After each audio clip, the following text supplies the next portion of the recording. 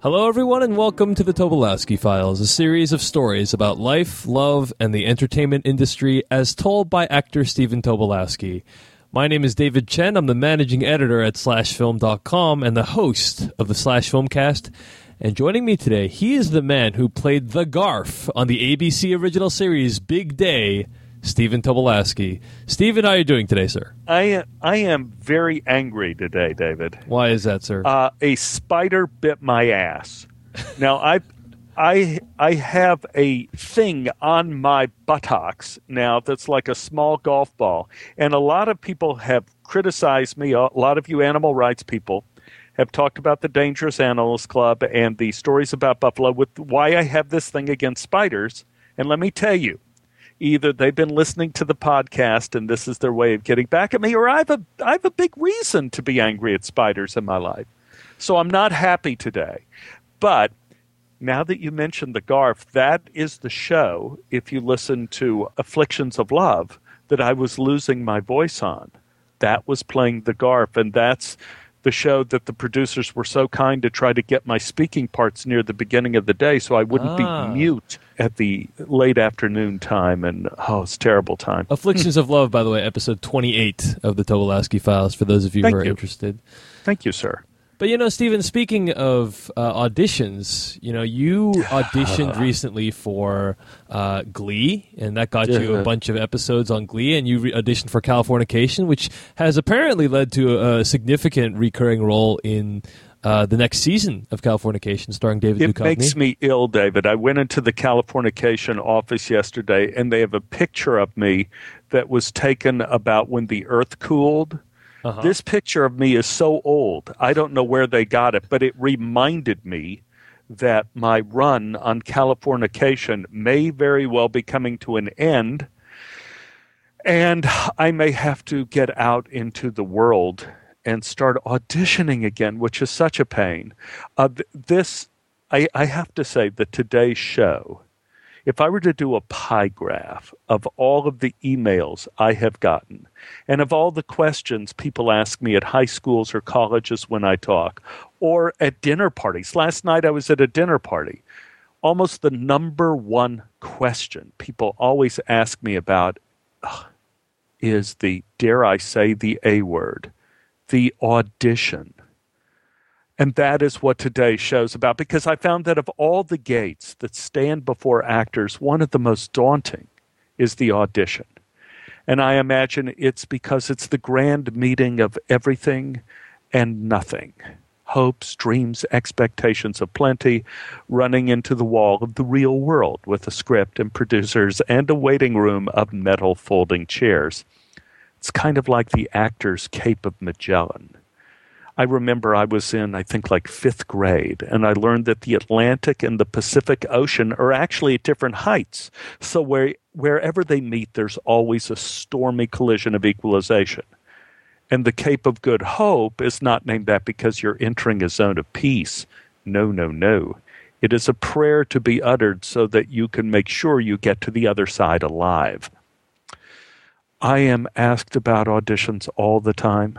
And probably because they seem to be the closest thing to cruel and unusual punishment still permitted under the Constitution. So, how do you get them? How do you succeed at them? And how can you avoid them?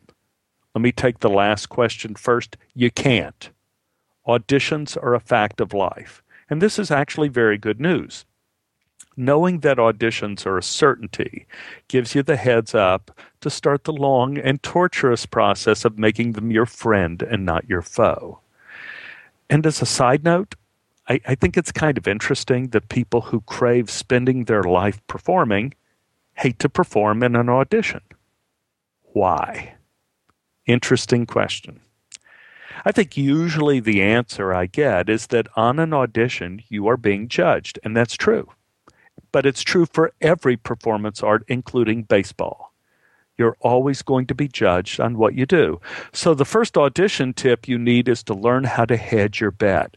And by that, I mean you could eliminate as many things as you can before the audition that would cause you to be judged poorly. Obviously, the way you look, the way you dressed, I'm not talking about those. Here's a simple one. Learn your lines. This has so many positive effects you wouldn't believe it. One, it shows the producers that you can learn your lines. That's a biggie.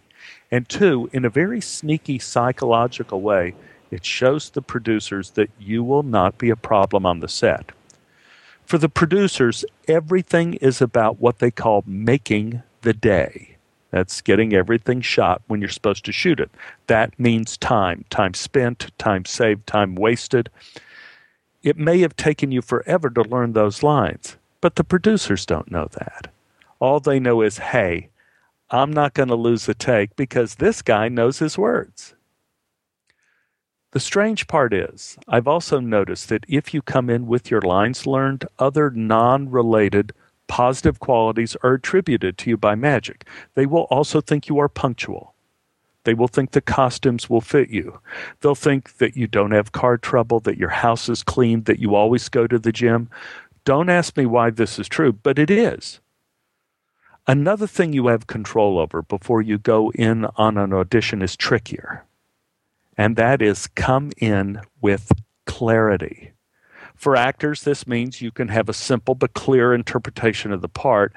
And the reason I say this is tricky, because often you'll get an audition scene that doesn't make sense. Or worse, it may not even exist. I have two examples. The first happened to me in the late 70s. When I came out to L.A., my agent at that time, the wonderful Kelly Green, who worked part-time selling rain gear at the May Company, told us a play was auditioning that was going straight to Broadway. Here, I had just moved to California, so why not get a job in New York? But then in the back of my head, I remembered Lanny Flaherty at SMU going to New York, turning around and coming back a couple days later, only to get cast in Dallas for a Broadway show a few weeks later. Don't argue with the road. So I ran down with a couple of my friends. We had no idea what the show was. We had not read a script, so we took our little contemporary and classic monologues. We got to the theater, and there were about 50 other men our age waiting nervously. After a couple of hours, they called me in and asked me to stand on stage. I did. I asked if they wanted to see my audition piece. They said, not yet. They asked me to turn around. I did. They whispered to each other. They nodded. Then they mentioned I might be perfect for a part that did not exist yet, but they were currently writing it for the play. My heart started racing. I asked what the part was. They said it didn't have a name yet. Right now, they were just calling it Masochistic Gay Man. Note to self. I think it's almost impossible to have good dialogue if your character doesn't have a name, and this rule holds true for big movies. Robert Patrick did not have a name in Terminator 2. He was just Terminator, and he spent most of the movie running. In fact, I'm exhausted thinking about it. But I believe it's all because he didn't have a real name. At the audition, the men asked me if I wanted to take a crack at Masochistic Gay Man. I said, sure. They said they wanted me to improvise a speech. Great. I said, what on? They said, have you ever wanted to have your head shoved into a urinal, then dragged back into a stall beaten, and then begged to have sex? I paused while I waited for a consecutive translation in Earth speak. Nothing entered my head. Eventually, I apologized and left the stage. The second unusual audition requires a brief backstory, and I'm going to include the backstory because I think it has some good bits of advice in it. When I first arrived in Los Angeles, I took an acting class from Maria Gobetti. I mentioned this in Plan B. Maria was referred to me by Ed K. Martin. If you recall, Ed served as an acting guru dungeon master for my one memorable semester at the University of Illinois. Ed always said that actors should try to stay in acting class if you can, not just to keep sharp for auditions, but for networking. So the first day I arrive in Los Angeles, I call up Maria. I enroll in her 10 a.m. Sunday morning class. I show up bright and early, and at 10:30, a young man entered class and asked Maria if he could make an announcement. They were doing a play in Hollywood that was opening in 1 week, and they had lost one of their actors. Was anyone interested in jumping in? Well, I raised my hand. The networking worked. Ed was right.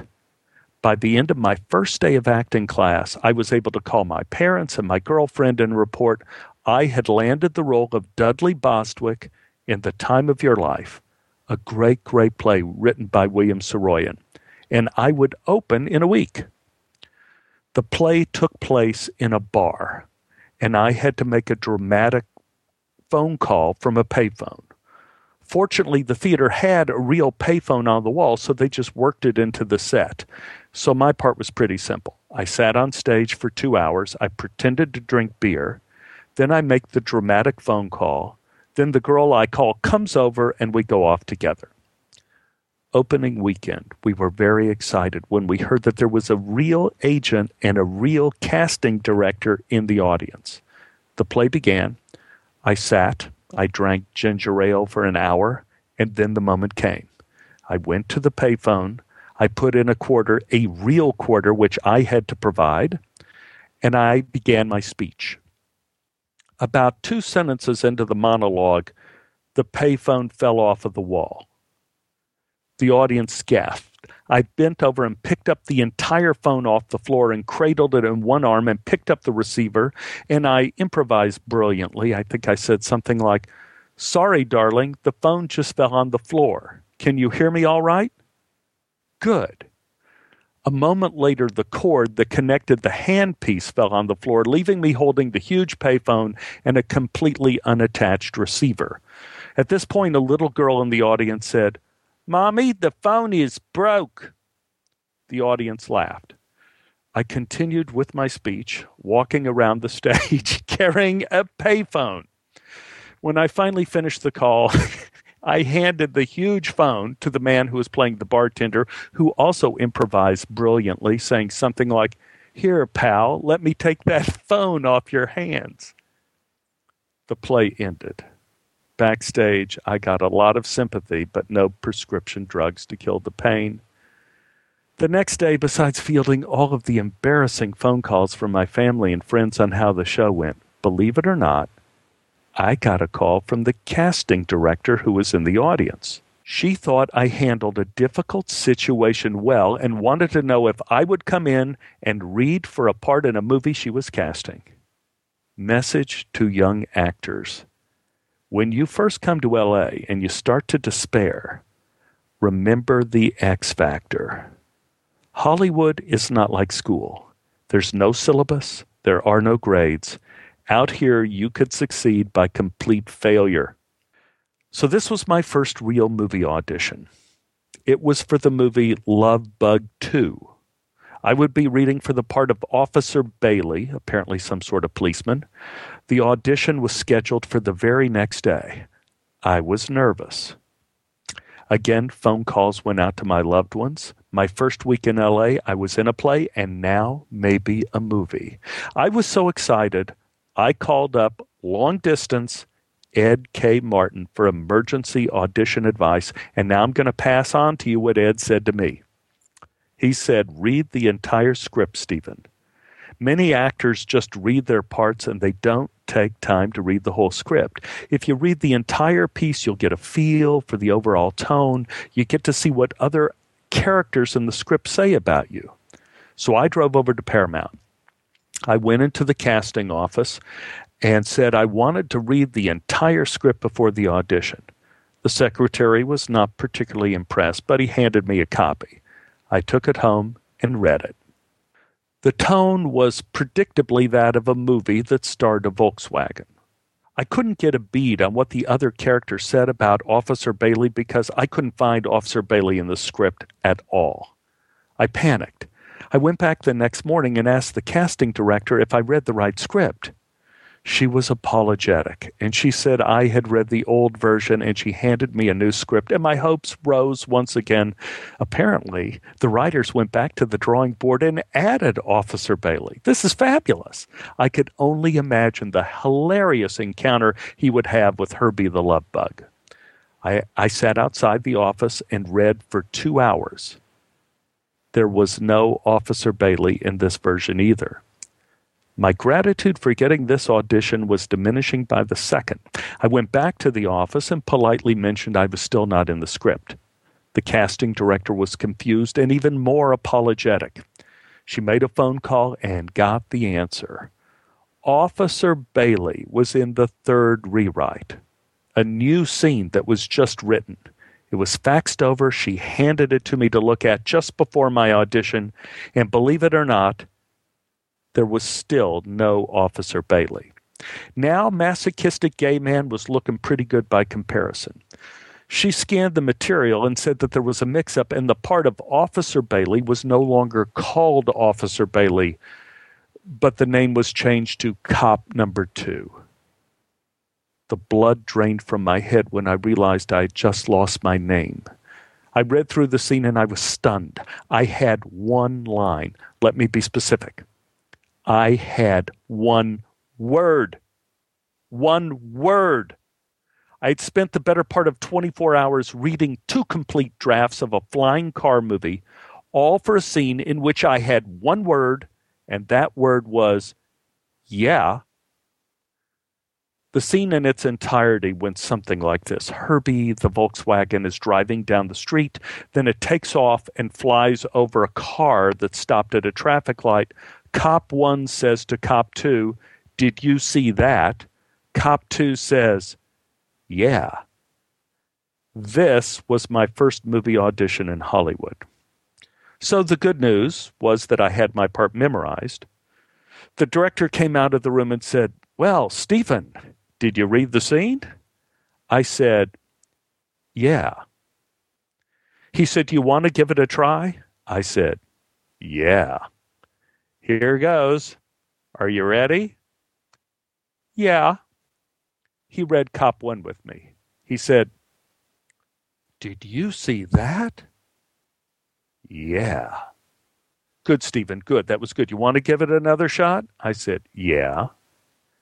"Did you see that?" "Yeah." "Excellent. You got another one in you?" I said, "Yeah." "Did you see that?" I didn't get the part. Of course, it is a matter of opinion as to whether the part actually existed. But the advice is the same. Make sure you know what the job is before you audition. Knowing what you're doing can often give you clarity, and people in show business appreciate any kind of clarity. Once I went in on an audition and they asked me the typical question for an audition, "What have you been doing lately?" And instead of going through the morass of my recent showbiz history, I told them I was watching my jade tree in my front yard. It was blooming, and that only happens once every 75 years, and it was a real treat, like seeing a shooting star on a camping trip. They were immediately interested, and I got a call back. I think more than interest in jade trees, the clarity I displayed in telling the story conveyed the impression that I was not nervous. That's the biggie, isn't it? Being nervous. The question I get all the time is about the sheer nerve factor of auditioning. Say you have the latest version of the script, and say you've learned your lines and you have a simple, clear approach. You believe in it, but you still get so nervous you can't execute. What do you do? First, you have to understand that the idea that you're walking into a room with people sitting on the other side of a table judging you is what is getting you nervous, right? Not completely. Because once I went to an audition early and I walked into an empty room with a table in it and I got nervous. That's when it dawned on me it was the table itself that was a factor. So to get around being nervous, you need to turn the tables, so to speak. The solution, and this advice works for any profession, anytime you have to go on an interview, you have to sit on their side of the table. Not literally, but figuratively. Don't stand opposite of these people and be judged, but become a collaborator. The one thing you always have in common with the producers or your employers is the project. Make the project the most important thing in the room, not you. Then you will sit on their side of the table, and you won't be so nervous. My agent called me up about a film called Memento during one of the many slow periods in the industry. He told me this was a very, very low-budget movie with a young director, no money for actors. The part they wanted me to look at was that of Sammy Jinkus. They told me not to be insulted. It was a part that had no lines. My agent said there was nothing really to audition with, but he could fax me the scene where Sammy is tested for amnesia and had one line. And then I remembered Ed K. Martin's advice, and I said, "No, I'll read the whole script. I'm not doing anything anyway." The script from Memento arrived, and it was huge by most screenplay standards. I sat in the bedroom and I started reading. And I got to a scene early on that seemed to be exactly like the scene I had just read, and I thought this had to be a misprint until I read the scene direction that said that the lighting, the costumes, the camera angle, and the acting should appear to be exactly like in the scene right before it. Then the new scene proceeded, and it proceeded differently. I was amazed. I had no idea what I was reading. I called out to my wife, Annie, and I said, "Hey, I'm reading a script. It's either very, very good or very, very bad." She laughed downstairs and said, "Which do you think it is?" I said, "We shall see." I went back to reading. I got halfway through it and I took a break. I came downstairs. I started pacing. Annie said, "What's wrong?" I said, "It's the script. I'm really upset." She said, "Is it awful?" I said, "No, it's not. I think it may be the best script I've ever read, and I'm terrified it will suddenly become stupid. Why do they always start a good script and then have them end stupidly?" I finished Memento, and I threw it across the room. Anne heard the commotion upstairs, ran up to see what was wrong. She saw the script on the floor, me lying on the bed staring at the ceiling. She picked up the script and said to me, "Stupid?" I shook my head. Brilliant. Unbelievably brilliant. I called my agent and said I had to play Sammy Jinkus. He said, "Well, how are you going to read? There's no scene." I said, "I don't care. Just get me in to see Christopher Nolan." So here's an audition tip for actors, and this also cuts across other professions where you have to interview for the job. You have to know the difference between a good script and a good pitch. There is no substitute for a good script. You can play a tiny part in a good script and it will be worth your while. You will get noticed.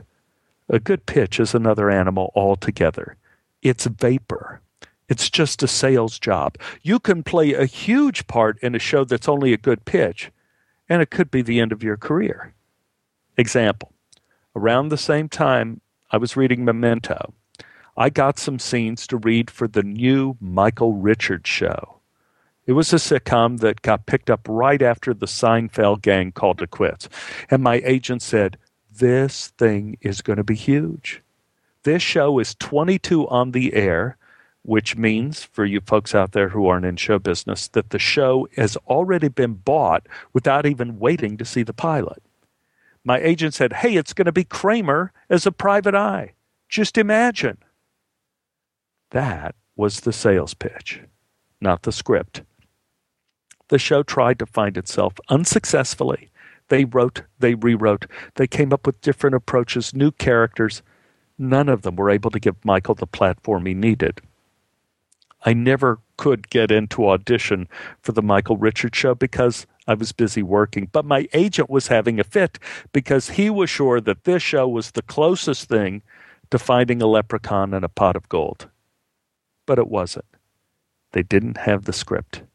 It may be oversimplistic to say that if you have a script that's as good as Memento, you'll be guaranteed success, because most scripts aren't that good. But it is fair to say if you have a good script, if you have a good story that has structure, you will develop passion. And passion is powerful on an audition. Passion is the closest thing we have to alchemy. It could turn almost anything into gold. Christopher Nolan was one of those people I liked the moment I met him. Soft-spoken, intelligent, there's no phoniness about him. I came into the room, and the first thing he said to me was, "Why on earth do you want to audition for Sammy Jinkus? The part is tiny." I smiled, and I told him that I thought it was one of the best parts of the movie. Chris laughed and said, "How so?" Note to Ed K. Martin, here is where reading the entire script worked. I said that the premise of the movie was the mystery of amnesia. It's how the entire movie is structured. In every scene, we wonder about Leonard, the man played by Guy Pearce, the one with all the tattoos, understanding who he is. That's the entire thrust of the story, and he's trying to solve that mystery by understanding me, Sammy Jinkus. Sammy is the key, and the death of Sammy's wife is one of the most horrifying and heartbreaking scenes I've ever read. Chris nodded quietly and said, "Very good. So what are you going to read for me? I'm sorry there's not much here." I put the script on the ground and told Chris, "Oh, I'm not going to read for you. That wouldn't be helpful at all, but I will tell you this. You may consider a lot of different actors to play Sammy, but I am the only one you will meet that actually had amnesia." That caught Chris's attention. He said, "You had amnesia?" I said, "Yes, sir." He said, "For real?" I said, "Yeah. I had a kidney stone a few years ago, and they had to do some surgery, and they decided to use an experimental drug on me as an anesthetic. They didn't want to put me to sleep, but this drug gave me amnesia. That way I could still experience the pain, but I would forget about it, kind of like a bad relationship. And like any general anesthesia, for 3 or 4 days after the surgery, it had to work through my system, and the result was I had waves of actual amnesia. And it was very unsettling. I would wake up and find myself in the living room holding an empty glass. And in that moment, I had no idea if I had finished drinking some water and was returning the empty glass to the kitchen, or if I was thirsty and was taking the empty glass to the kitchen to fill it with water. Worse, once I woke up standing over the toilet, Fly Open and Junior in my hands, and at that moment I didn't know if I had to pee or if I had just finished and was ready to go back watching the game. So I waited, and then I forgot again. And again. Finally, Annie is walking down the hallway. She looks in the bathroom, and she told me I finished a long time ago, and it was time to zip up. Chris was fascinated with the story of my amnesia, and I believe I got the part of Sammy Jinkus very much by turning my audition into a session of collaboration. But again, the secret was I believed in the project, and I was less concerned about how I came across in the interview. So this is a brief rundown of the elements I found most important in having successful auditions. Be prepared. Understand the material as well as you can. Even better than the people that are hiring you if possible. Whenever appropriate, become a collaborator and not just another person hungry for a job, or worse, hungry for acceptance. According to the dictionary, an audition is when the employer is testing the ability of the applicant to meet the needs of the job and assess how well the individual will take directions and deal with changes. Ooh, deal with changes. That's the hard part no one talks about, because by definition, changes are not what we expect. In fact, sometimes we never even see them coming.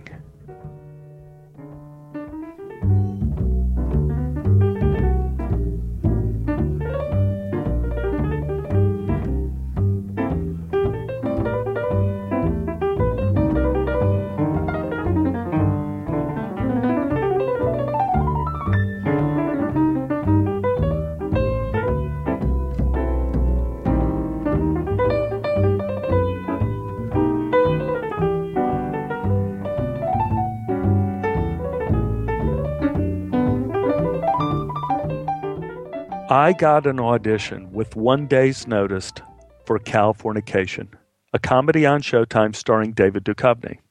There was no script to read, just 2 scenes. I bridled at the idea of not having a clue as to what this character was, And I realized the only weapon I would have was to learn my lines. I got to the casting office the next day, and I saw that every older leading man in town had read for this part. It was The Gambler's Tell that nobody my age was working. At first, I was overwhelmed by the amount of competition, and then I focused on the men that were actually sitting in the waiting room waiting to go in. I knew them all. None of them remembered me. There was John Getz, Daniel Benzali, and Peter Strauss. At one moment, I was there thinking about my scenes and my lines, and now I was sideswiped by memories. John Getz.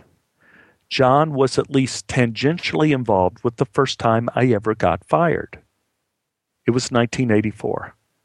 I had auditioned for a show called Maggie Briggs, starring Suzanne Pleshette. John was the leading man. I had visited Mom and Dad in Dallas when my agent called me up and told me I got the part. This was my first recurring role. I would be getting $1,500 a week to play the religion editor for a news staff. Oh, we celebrated when we heard the news. I had only been doing children's theater in the schools with 12th Night Repertory Company and had a couple small parts on television until now. This was going to be the first money job I had ever gotten. So I had to leave Dallas, had to get back the next day and start rehearsals. I felt like my dream of being a professional actor had been validated right there in front of my parents' eyes, which is very important. I got back to Maggie Briggs on the day of the network run-through. I rehearsed that morning with the scenes I had auditioned with. Everything went smoothly. And then the writers wrote an extra speech for me.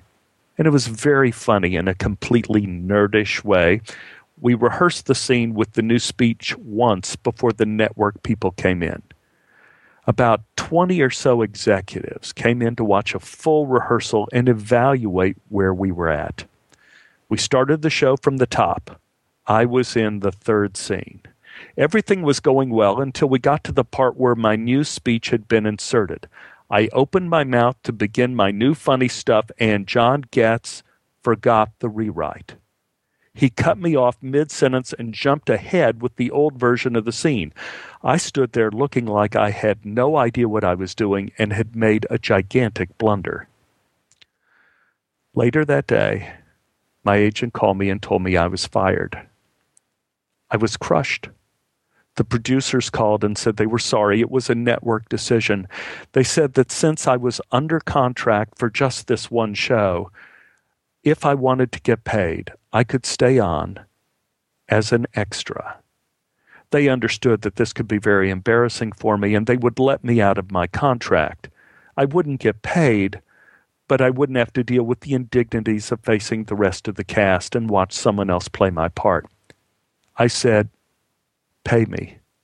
I'll be an extra." I made my $1,500 that week, and John never said a word to me about skipping over my part during the run-through. That was 26 years ago, and now he was sitting across from me in the Californication waiting room. Pacing around the room was Daniel Benzali. Now here is a happy story. Daniel was the actor originally cast as the power-mad colonel in Night Visitor in Canada. Yes, episode 8 of our podcast. You could go back and check it out.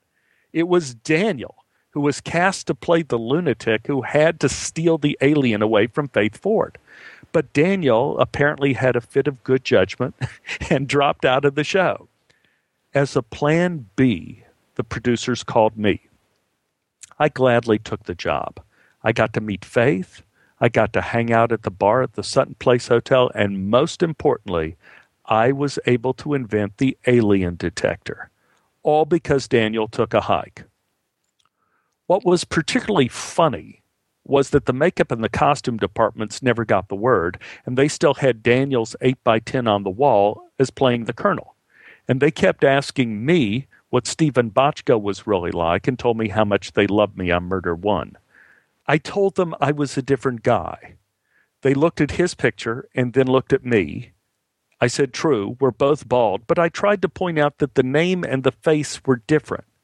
They could not understand what I was saying, that I was, in fact, a different human being than they thought I was.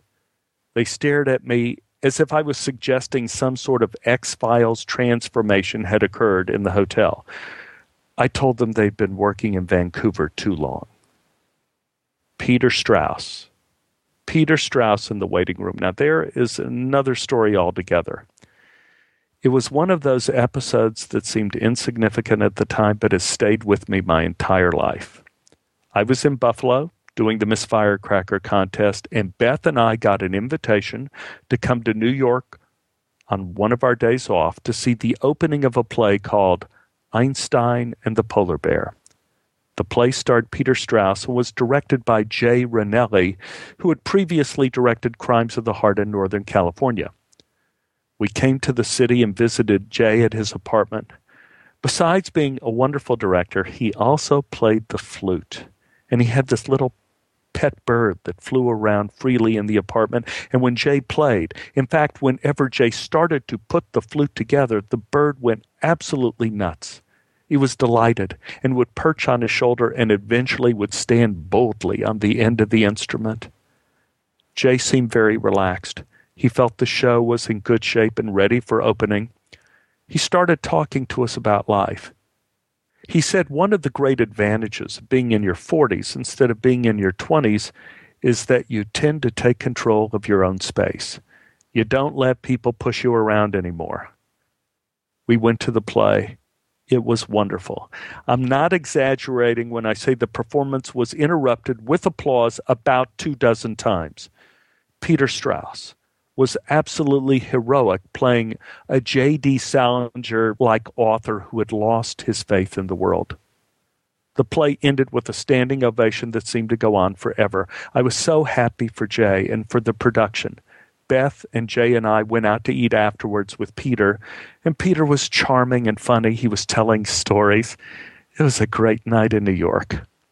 On the way back to Jay's, an overweight woman in tears came up to me and asked for $33.50, the price of a bus ticket to go to Baltimore to see her boyfriend.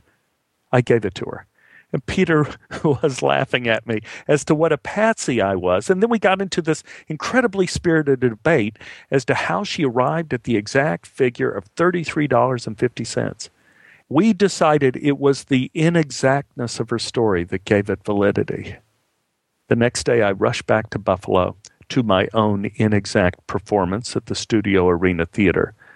In the dressing room, putting on makeup before the show, I told Bob about our day in New York. Einstein and the Polar Bear, the evening with Peter Strauss, Jay Ranelli, and the bird sitting on the end of the flute.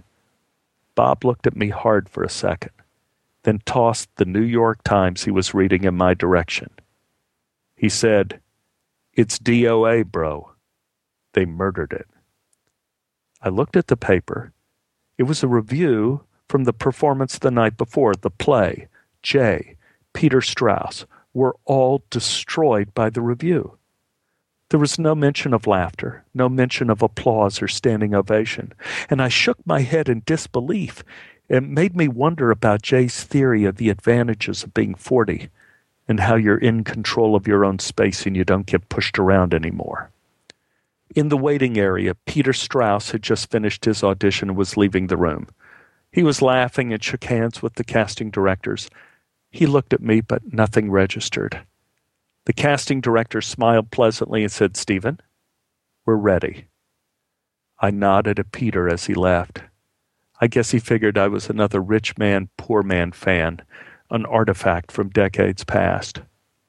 I sat down in the room and one of the ladies asked the standard, "Do you have any questions?" I said, "The waiting room has gotten so hard."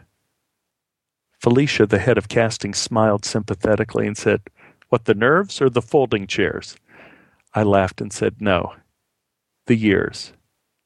The waiting room has become harder than the audition. I never know who I'm going to see or what it'll stir up, and now I'm carrying 3 huge memories from my life like giant rocks on my back, and now I've brought them in here for you." The ladies leaned forward and said, "Well, now you have to tell us." And I did. And I told them about the night with Peter and how great he was in a wonderful play and how no one will ever know about it because of one horrible review. That night has haunted me for almost 30 years, and that it demonstrated that you can never know. And all the work and effort and passion you have can be for nothing. The ladies became very quiet and sad, and I said, "It's all right. We're here." And to tell you the truth, I think the reason is because we enjoyed the leap more than landing safely on the other side. I picked up the scene and smiled. "So, Felicia, shall we jump?"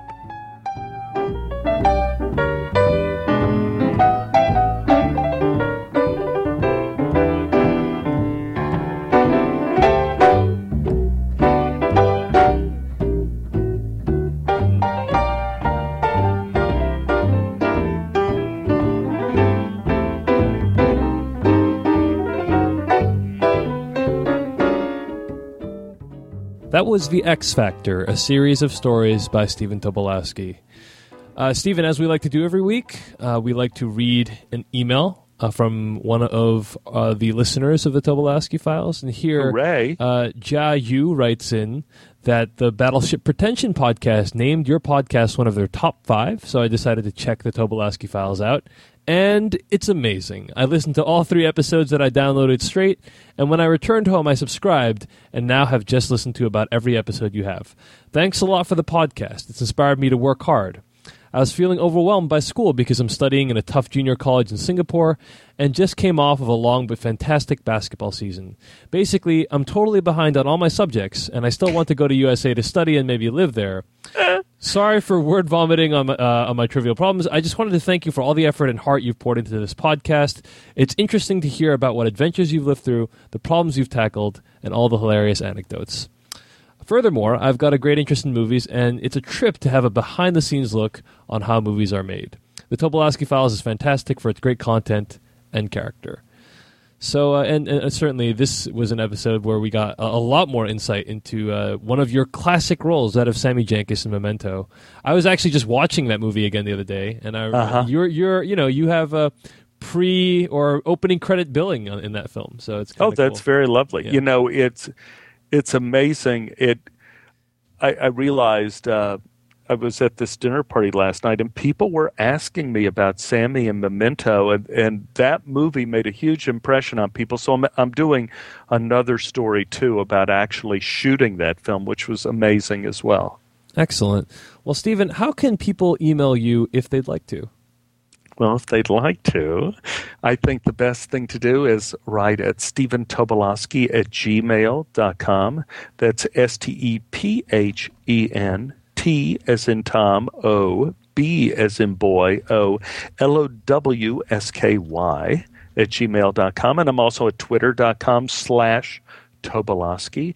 And I'm at facebook.com/Stephen Tobolowsky. And I want to mention thank you, everybody who's been listening to the podcast and writing those little reviews on iTunes. Yes. Because it really helps increase the visibility of the show. And thank you kindly to everybody. Indeed, indeed. In case you're interested in more of my work, you can find me at twitter.com/Dave Chensky. That's Dave Chen, SKY.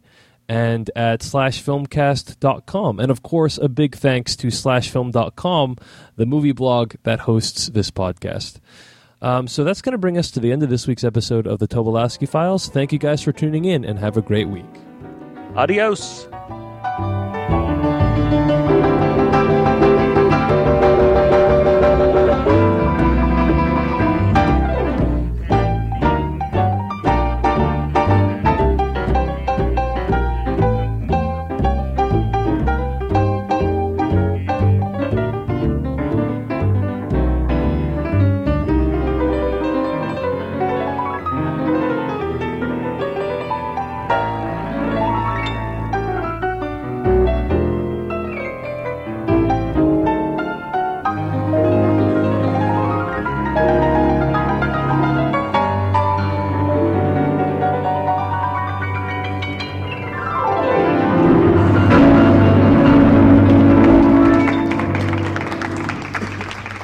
Thank you very much. Thank you.